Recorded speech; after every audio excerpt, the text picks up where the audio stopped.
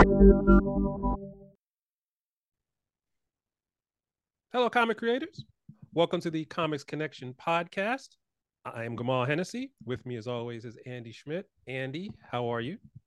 I'm doing all right. How are you, Gamal? Doing pretty good, although probably not as good as you because you just came back from the fine city of Pittsburgh for ComicsPro.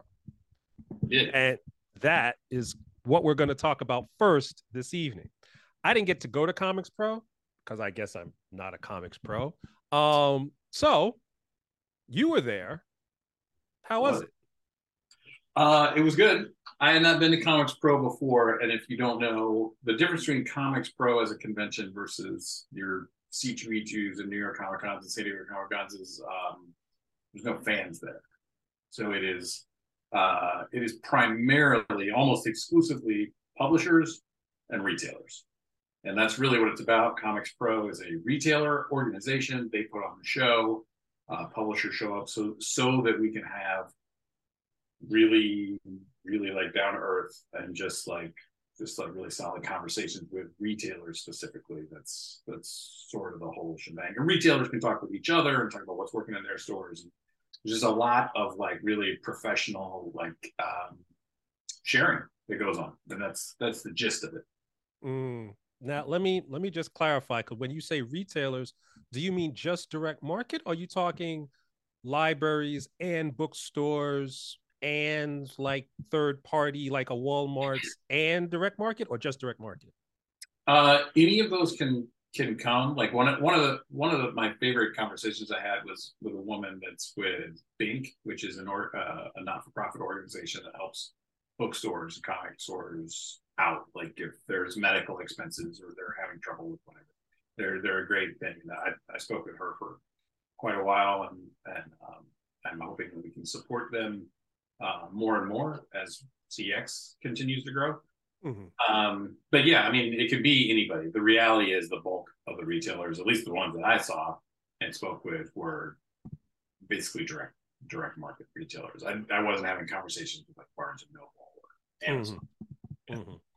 Okay, well, now in terms of being a publisher, if you're, because a lot of people in Comics Connection and a lot of people that we talk to as clients are setting up their own publishing companies. Once they do that, how do they get into a thing like Comics Pro to try to get their catalog in front of retailers? Sure. So I think, I mean, as long as they're willing to pay the fees and the hotel bill and all that for the travel, then they can probably get into Comics Pro. Because I don't really think there's much like they're not trying to be super exclusive, right? Like they want to be inclusive. And so I think if you're able to pay the fees and that makes sense, I think the thing that makes it sort of exclusive is paying those fees should probably make sense to you. Right. It's not cheap. It's not the most expensive thing in the world, but I dropped a fair amount of cash to go to set up we printed an exclusive book. Here, I'll show you. We printed an exclusive book that we can show off there. It's a exclusive cover and preview of 7 Years in Darkness. The first 8 pages is number 2, which actually works as a complete story, but it's also a flip book. And we had previews of Mother Russia coming out. This is Eugus's cover, and then we had a preview of Joseph 1957. Here's a cover of that. That's coming out pretty soon. So we put this book out. We only printed about 200 of them. Gave them away to retailers. Probably you can find them on eBay right now. But that was a good way to sort of introduce ourselves. So this was our first year going as CEX, and my first year ever going. And so I wanted to have that conversation of, first question, have you heard of us? Second question, if you have, if no, then I give a 60-second sort of summary of what we are and what we're about. And then if they had heard of us, if they'd ordered our books, if they knew if the books had done well or not done well, or if one did well or one didn't do well, and then we could get more granular. they hadn't heard of us and sort of just introduce ourselves. We talked a little bit about the books. I brought several books on the table to share and show, some that haven't come out yet, some that we've done already. And we talked about the types of books that did well in their store, what works. We talked about marketing, how can we help them reach their customers. So what I was really interested in is, what do you need as a retailer to determine whether or not this particular CEX book is going to work in your store? Mm-hmm. Because my feeling is, if I can give you the tools to make that determination, even though sometimes your determination will be that one doesn't appeal to my customer base, if you're able to make informed decisions when it does appeal to your customer base and you can sell it, you'll see us as a really good partner and be supportive overall. So, that was kind of one of the things that I sort of said is, I'm not like, short term is great, right? If I can get $1,000 today, I'll take it. But if I can get $10,000 over 10 years, I'll take that before the $1,000 today. Mm-hmm, mm-hmm. Well, let me ask this question. What the retailers that you talk to overall, what level of sophistication do they have in understanding the demographics of their particular store? Do they know that, gory horror works in the store, but maybe YA horror doesn't work in the store? Or do they have that kind of understanding of their customers? Yeah, I think some of them probably do. And some probably don't. But given that I'm talking about 200 retailers in 2 days, I wasn't able to drill down that far on any one conversation, which actually kind of leads to one of the other points I wanted to get to on this, but I'll get to it in a minute. So ComicsPro was really great for introducing ourselves to retailers that didn't know about us, to kind of following up and kind of reassuring people we're here. We got a lot of really good feedback, really positive. A lot of retailers had some very nice things to say about us, which is great to hear. Mm-hmm. But what I really need to hear is, where can we improve, right? Or where can we make sure we're delivering you content and product and delivering it in such a way that you can sell it. So it really is important. Actually, when on Comics Connection or Comics Experience or or classes or whatever, we have this thing about giving feedback on scripts or art, where we our approach is to let you know what's working, mm-hmm. because that's just as important as knowing where your areas of improvement are. Then we'll get into kind of what's not working for us in a critique, and here are some suggestions that may or may not be suggestions you actually take, but they may just help you have that sort of conversation in your head to get to a solution, so that what you want to do is actually happening. And I felt the same way about this. Was okay, well, what is working? Okay, that's great. That's really good for us to know. And what's not working, or what can we be doing better at? And then that was sort of fostering that conversation. So there was a lot of really good feedback. If you talk to 150 of anybody, not just comics retailers, of 150 of anybody in any profession, you're going to get a lot of contradictory feedback. You're going to get some people that are just happy to be there. You're going to get some people that are just not happy to be there. You get kind of all things. So one of my takeaways, and we haven't finished this process, is probably going to take us a couple of weeks, was take all of that feedback, but then also look at the data that we've gotten. One of the things that I said to retailers was, we've been publishing for about 1.5 years, a little more. And now we're getting data back on it. We're getting sales data, who's ordering what, all that kind of stuff. What I don't know is what's selling through the shops. Mm-hmm. If you ordered 10 of my book or 20 of my book, I don't know if you sold 10 or 20. You may have been stuck with 9 of those, right? Mm-hmm. So getting that kind of feedback was really helpful. But then I want to look at the data as well. So there were a couple things where even just when it was being said, I was like, that doesn't line up with the data. Mm-hmm. I understand that you may not like a certain thing, but that doesn't mean I shouldn't do that thing overall, because clearly maybe it didn't work in your shop, but it worked in a lot of other shops. So Right. you have to make sure that with that data, um, or with the feedback that you get, and I mean this would be true anywhere, right? This isn't unique to comics, right? That you're also looking at what other feedback, whether it's sales data or it's stuff that the distributors are telling you or what have you.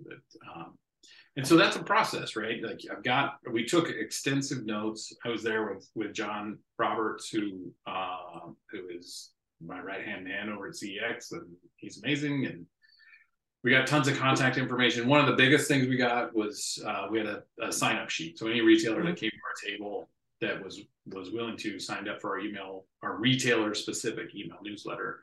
And one of the things that we said is like, we're going to tell you stuff in that newsletter that we wouldn't isn't marketing materials, but like it'll help you to know. Right. So yeah, it was really good for that. And it was kind of grueling just in the sense that like you had programming, you had to be on all day. You're like, not that you're selling, but like you just have to be engaging and you have to be, friendly and whatever else. And I'm introverted, so that's not, which doesn't say that I don't like people. It just means like that's a lot of work for me. Yeah. And then once that's all over, from like 9 in the morning to 5 p.m., then it's everybody goes out to different, whether it's a bar or a pub or a restaurant or just somebody's room for a while. Like it's going to that and just having, and then trying to have more. It's all like business during the day, and then you try to get a little bit more personal. Like, and that's the thing that I realized is, for us at least, this is probably true for anybody else. I would think it is, that like I feel like now that I've been, now the real work begins. Like now I have to follow up with everybody. I need to establish, because what I'd like, the ideal scenario is that when I go back next year, which I intend to do, because I do think it was valuable and worth the money and time spent. I think the thing is that I'd like to go back and then, instead of introducing myself to everybody, be like, "Hey, it's so good to see you again." About this and that. So I feel like now the real work begins, and I'll be working on this for the next year until we meet again, and then it all starts over. But part of talking to retailers, reaching out to retailers, now that I've kind of made first contact with a lot of folks, that has to be a part of my regular work week every week. Yeah. Well, now here's a question, because so many Comics Connection members are in that kind of emerging independent kind of category. Do you think it makes sense, now that you've gone to ComicsPro for once, you think it makes sense for somebody who has to go, if they have one book, or if they have 3 books, or what's the threshold where it actually makes sense to pay the money to talk to these retailers to get this kind of data and go through this process that you went through? That's tough to say. I mean, for a number of reasons. Like, I don't feel like I'm qualified to make financial decisions for other people. But I mean, the very first question I got was, "Are you with Diamond? Are you with Lunar? Are you with a bookstore distributor? Are you on whatever?" There are 2 of these now. There's Comics Hub, and there's what's the other one? Comics Hub, and I can't remember the other one. Oh no.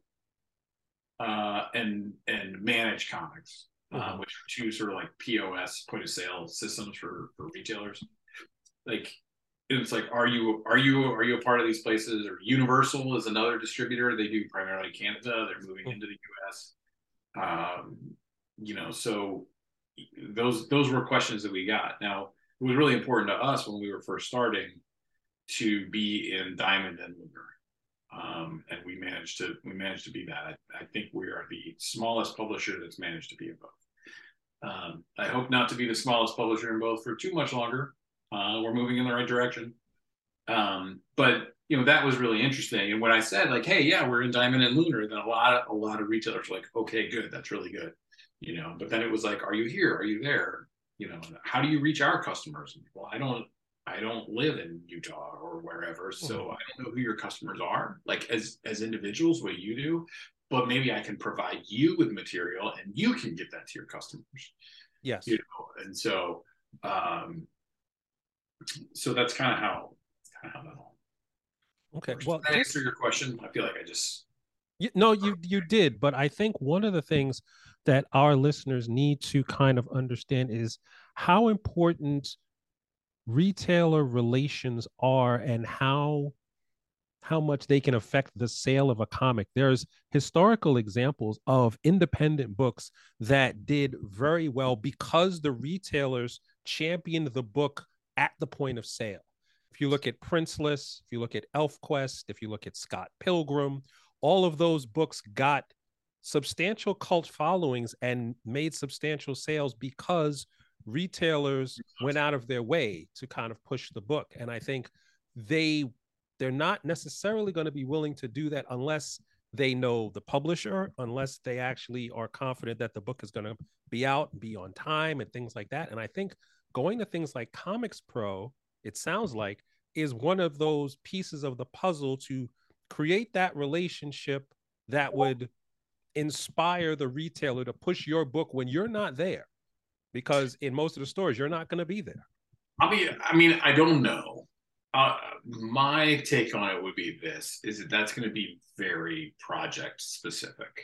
That's not going to be because it's got the CEX logo or the Scout logo or the Source Point Press logo or the Image logo or the Marvel or DC logo, right?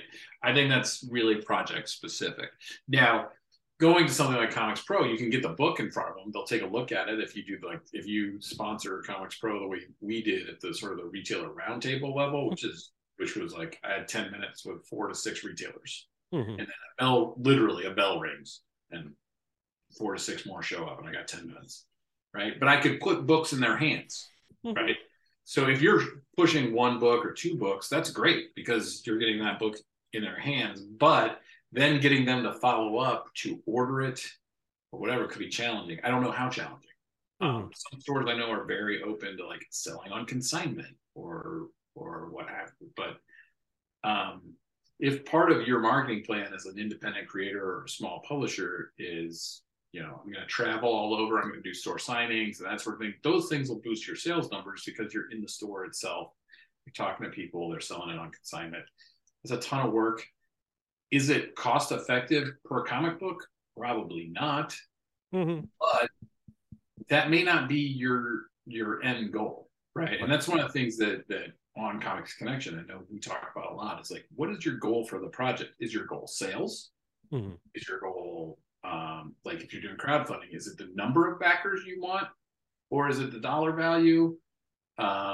Is it you're trying to put out like a calling card, like something that makes you attractive to other publishers that maybe pay for writing your art. The projects can have different goals, and sometimes the goal isn't always to make, to turn like a big profit. So anything that you would do as a smaller publisher or indie comic creator looking at ComicsPro, I don't know how helpful that would be for you, but you'd have to be viewing it from a very different lens. I mean, I've got 18 projects I can put in front of people. Well, that means if I can sell some of all of those, I've got 18 projects that sort of amortize, the cost of going. Right. And that sounds like a lot, but we put those out over 2 years. I only had 3 or 4 books that were coming out soon that they were going to be able to order. Right. New. Anything else would be a back order that we got to fulfill with stuff that's already printed. Okay. Well, since this is an ongoing process for you, because like you said, meeting them at ComicsPro it's not the end of the process. It's actually the beginning of the process. And you have to do that follow-up. So it's something, especially because retail relations and dealing with the actual point of sale is something that emerging publishers need to actually get a handle on. We're going to revisit that subject, but right now we're going to go to another subject that we kind of pushed off the last time because we figured it was a big topic, but we wanted to make sure we actually gave it the attention it deserved, and that is the genre of superhero comics itself. About 2 weeks ago, Rob Salkowitz, I think in ICV2, put out an article. It was an op-ed piece that basically said that there's quite a bit of stagnation in the superhero comic book genre. And by that, we basically mean Marvel DC. And the idea in the piece was that you get cycles in any kind of genre, and there was an upswing at a certain point, and now we seem to be in the middle of a downward swing, and someone somewhere theoretically is going to actually create the stories and spark the interest that's going to bring us to another upswing. Andy, I showed that story to you, and you had thoughts. Now I have thoughts about emerging and independent creators making superhero comics at all, but let's just deal with your thoughts first, and then I'll start spouting my nonsense. Okay, I need to really caveat my thoughts here because I don't read a lot of Marvel DC, and by not a lot, I mean almost none. Mm-hmm. And so I don't really have thoughts on what they're currently putting out. I can just tell you that, and this applies to casual friends like here in basically rural Kentucky, people who don't know comics exist, but all the way up to comics creators. When it comes to superheroes, the conversation is around movies, way more than it is around the comics. And I think somewhere along the line, it seems like the comics publishers, those two specifically, seem to have focused more on making things cool and fresh in their movies. Mm-hmm. We can debate whether or not they're successful at it. Mm-hmm. Other topic, but more than on the comics. Like there have been these, and there are pockets, and they will continue to be pockets of really great work and really great runs on books. But I feel like that has sort of downgraded just from the conversations I'm having with creators. Sometimes it's even conversations I'm having with creators that are writing and drawing those books. Mm-hmm. And even they're not as excited as they were 5-10 years ago, 15 years ago.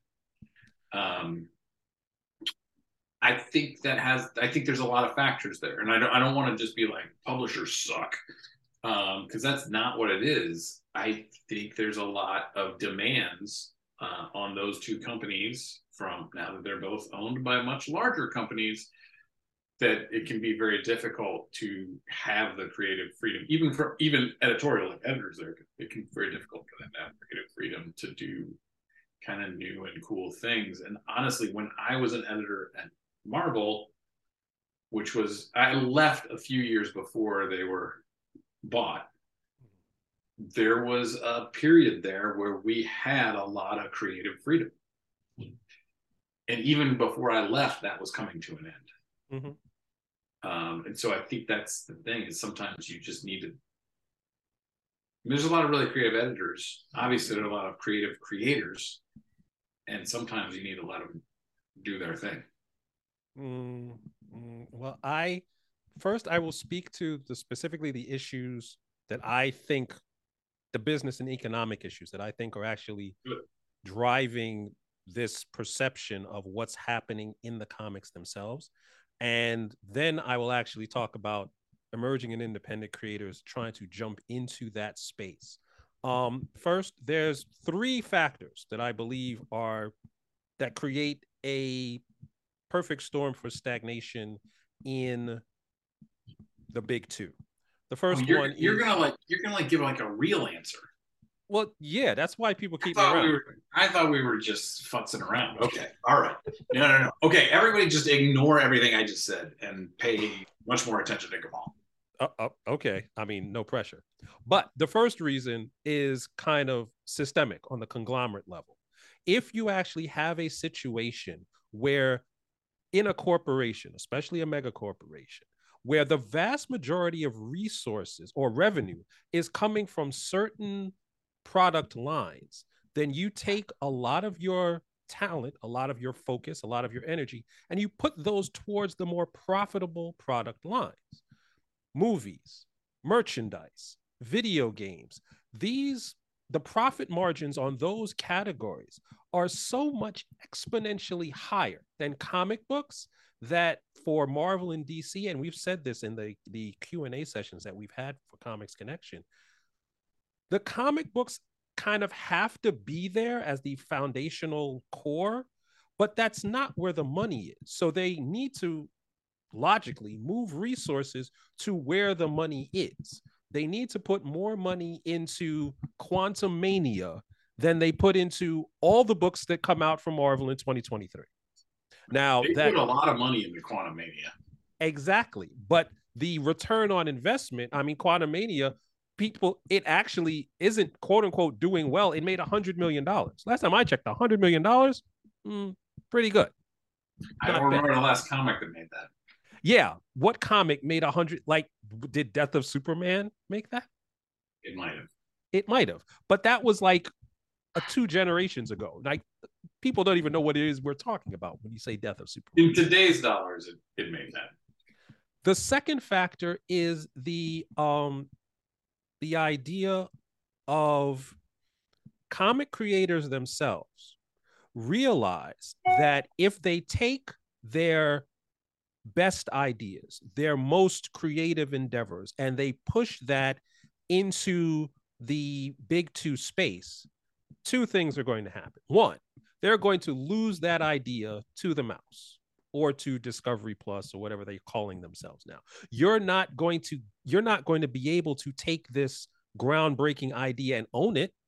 You may not even get credit for it. It's going to be gone. So while you may go to that company to get a paycheck, you're not necessarily going there to give them your best idea. You may be going there to establish yourself as a creator, to get a professional reputation, to get contacts, and then take what you consider your really good idea and publish it yourself, because you know then that you own it, you get more revenue from it.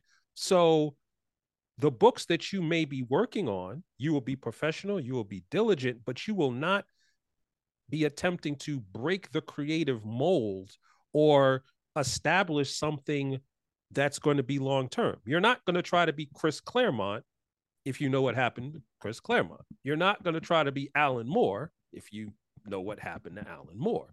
You're going to try to be like Todd McFarlane or Robert Kirkman or someone else who actually has more rights to what there is that they're creating. So on the company level, the overall company level, there's no impetus to actually be groundbreaking. On the creator level, there's no real impetus to be groundbreaking. And then the publishers themselves are kind of stuck between these two, because the publishers is like, well, okay, we can't just go off and create a new through line for all of these books, because these books don't exist independently anymore. They exist as part of, well, what's going to happen in the movies? What's going to happen in the TV shows? What's going to happen in the video games? What's going to happen in the mobile games? There's so... Go ahead. Well, I just wanted to jump in, but I mean, I had this conversation with a couple creators recently, friends of mine, because I'm also a writer, and I was saying I have no interest in like creating something new for those companies, for the corporate conglomerates, right? Like exactly what you just said. If I have a cool like new idea for a book, I'm not giving it to them. I'll do that over here with the thing. What I'm interested in doing with them and would like to do very well is stuff that really like requires their universe. Right. So like it's a story that like in order to build that universe would take quite a long time or whatever. But like I can tell a really fun story in the Marvel universe because we all know who the Hulk is and who Thor is. And exactly. The world building has already been done. Right. So like I can tell a story within that uses all those elements. It's not really a story I can tell somewhere else. That's really appealing and fun. And I like those characters and that kind of thing. But yeah, I mean, the counter argument to what you're saying, and I say this as somebody that has benefited from the counter argument, is when you do really good work at those companies, like really good work that stands out. Not that I want to say anyway, I don't want to sound like egotistical, but I worked on projects that did very, very well, right? And are well known.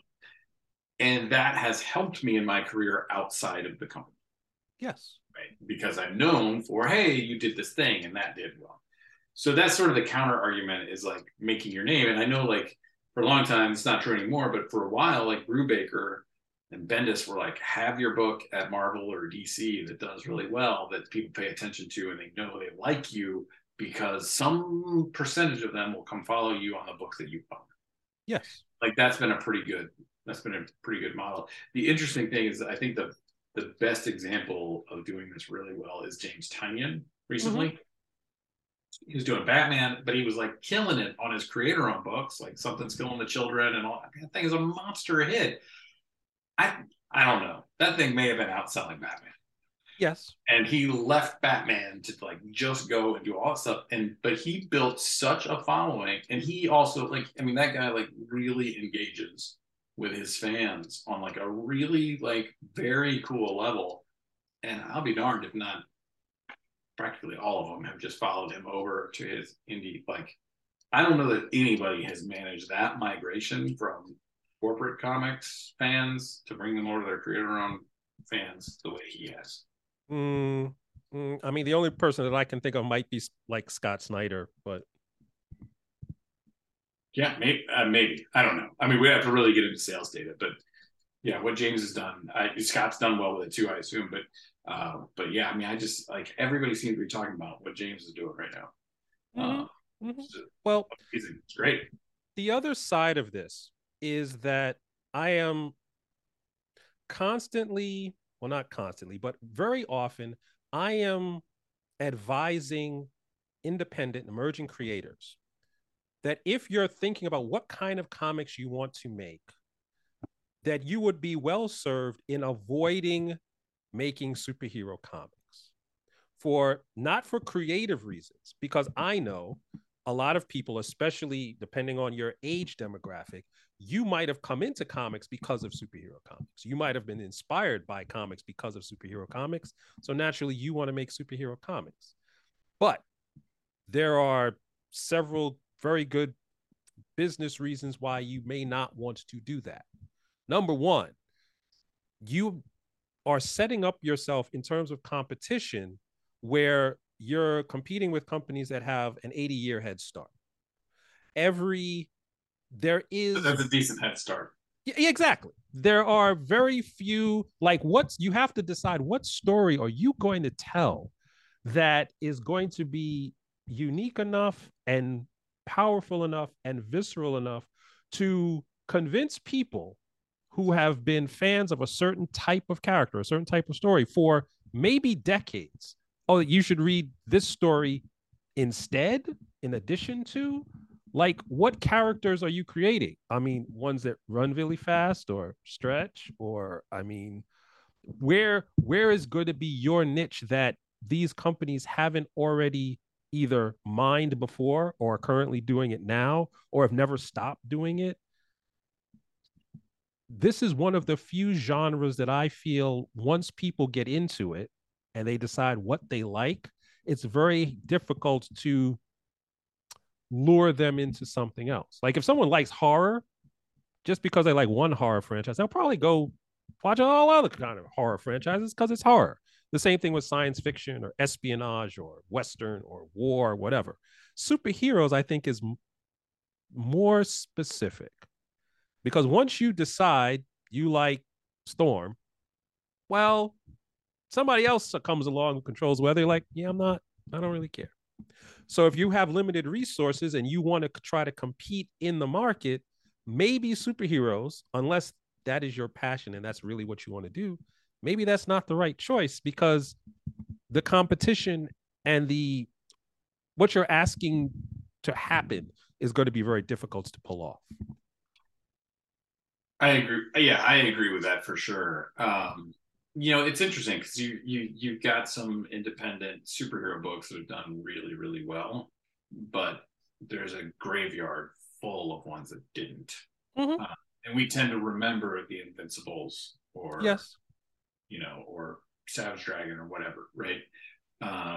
We remember the ones that were successful. We forget about all the ones that We're came not. away. Mm-hmm. Yeah. Um, yeah, I agree with everything you said. You know, it's funny too because you just wind up being the person who's like, well, except for this, and I'm sure you do that when I'm talking too. But yeah, if you're looking to get into comics and you've got stories that aren't superheroes that are good, like if you're looking at two stories that you want to tell, one's a superhero and one's something else, and they're equally good in your mind, I'd go with the other one if you're going to produce it yourself. Mm-hmm. Mm-hmm. Now the problem here is emotional and psychological, because people who are making comics are not coming at this from a purely objective standpoint. And I realize this. Like I said, if you grew up with superhero comics and you love superhero comics, and you may think, well, because like we just said, there's this lull in the market now that people are looking for something different. You want to be that person who gets into that space. Um, my thought is, to quote Star Wars, it's a trap. You're gonna go down that route and then suddenly realize, like you were talking to retailers at ComicsPro, and I'm under the impression that a certain percentage of them buy a majority of their inventory every month in the big two because they know historically those books move and they're Yeah. not going to be stuck with them. You come in with a superhero book, the first thing that they're going to do is go, okay, what book is this like? Like, oh, well, it's like Shang-Chi or it's like Catwoman. Or something. There's like, well, then their response is going to be, well, we already have Shang-Chi and Catwoman. Why do we need this book that is unproven, that doesn't have the label on it, that may not have the creative team? So you're painting yourself into a hole that may be difficult to come out of. Yeah. My take as a publisher on if someone is submitting to me a superhero book is it doesn't just have to be really good. It doesn't just have to have a hook. It also has to have something extra that puts it above, or not above. That's not maybe the PC way to say that, right? But like that gives it a reason to exist. Mm-hmm. And we published two superhero books. We did Saga of a Doomed Universe and we did Sereno. Mm-hmm. And Saga of a Doomed Universe, I think people got it. They understood why it was something that, you know, the big two couldn't do, and it does something really cool. Sereno also does something the big two are, I'll say, very unlikely to do. But it was harder to market it, and you know, but I still completely, you know, it didn't sell as well as Saga. It sold fine. But what we realized is maybe the direct market wasn't the place for that one, and so we're gonna wind up doing some crowdfunding with it because I think we're gonna find our audience there. But that's my take on it. Is if you're gonna do a superhero book and submit it to me, it's gonna have to really rise above in order for me to put it in that competitive of a market. Mm-hmm. Like I try not to encourage creators to be mercenary in their creative choices. Like I don't I you don't go out and make a zombie book just because because zombies are popular. Go out and make a zombie book because you want to tell a story in that space. And it's kind of the same thing with superheroes. I just think that there's an extra layer of analysis you have to do, and you have to be very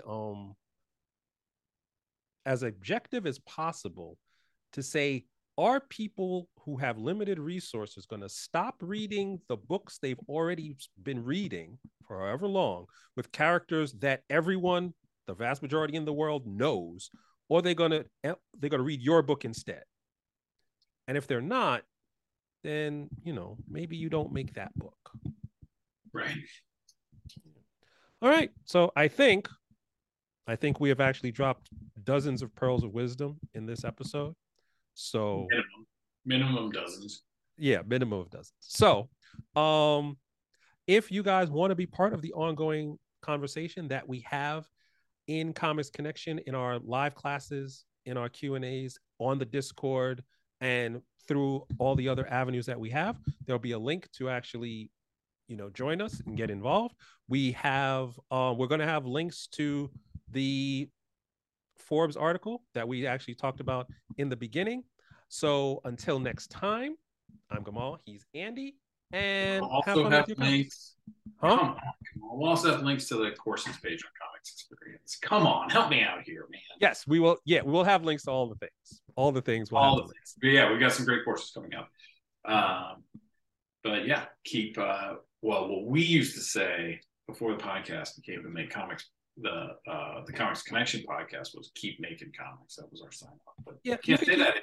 It's trademark. Keep making comics if you want. I mean, that's kind of the point. If you don't make comics, yeah, this whole thing doesn't make sense. All right, we'll see you next time, folks. All right, there you go. Okay. We're good. Tomorrow night, 8:00, we're doing more ComicsPro with our members. Yes, that's going to be the closed Q&A. All right, and then Thursday we're doing the word balloon, right? Yeah, Thursday we were word balloon. Yes. Great. What's up, Cal? All right. I mean, are we doing alcohol for the word balloon? Or are we not doing that? Probably not. Okay. I just want to make sure. All right. All right. See you later. Later.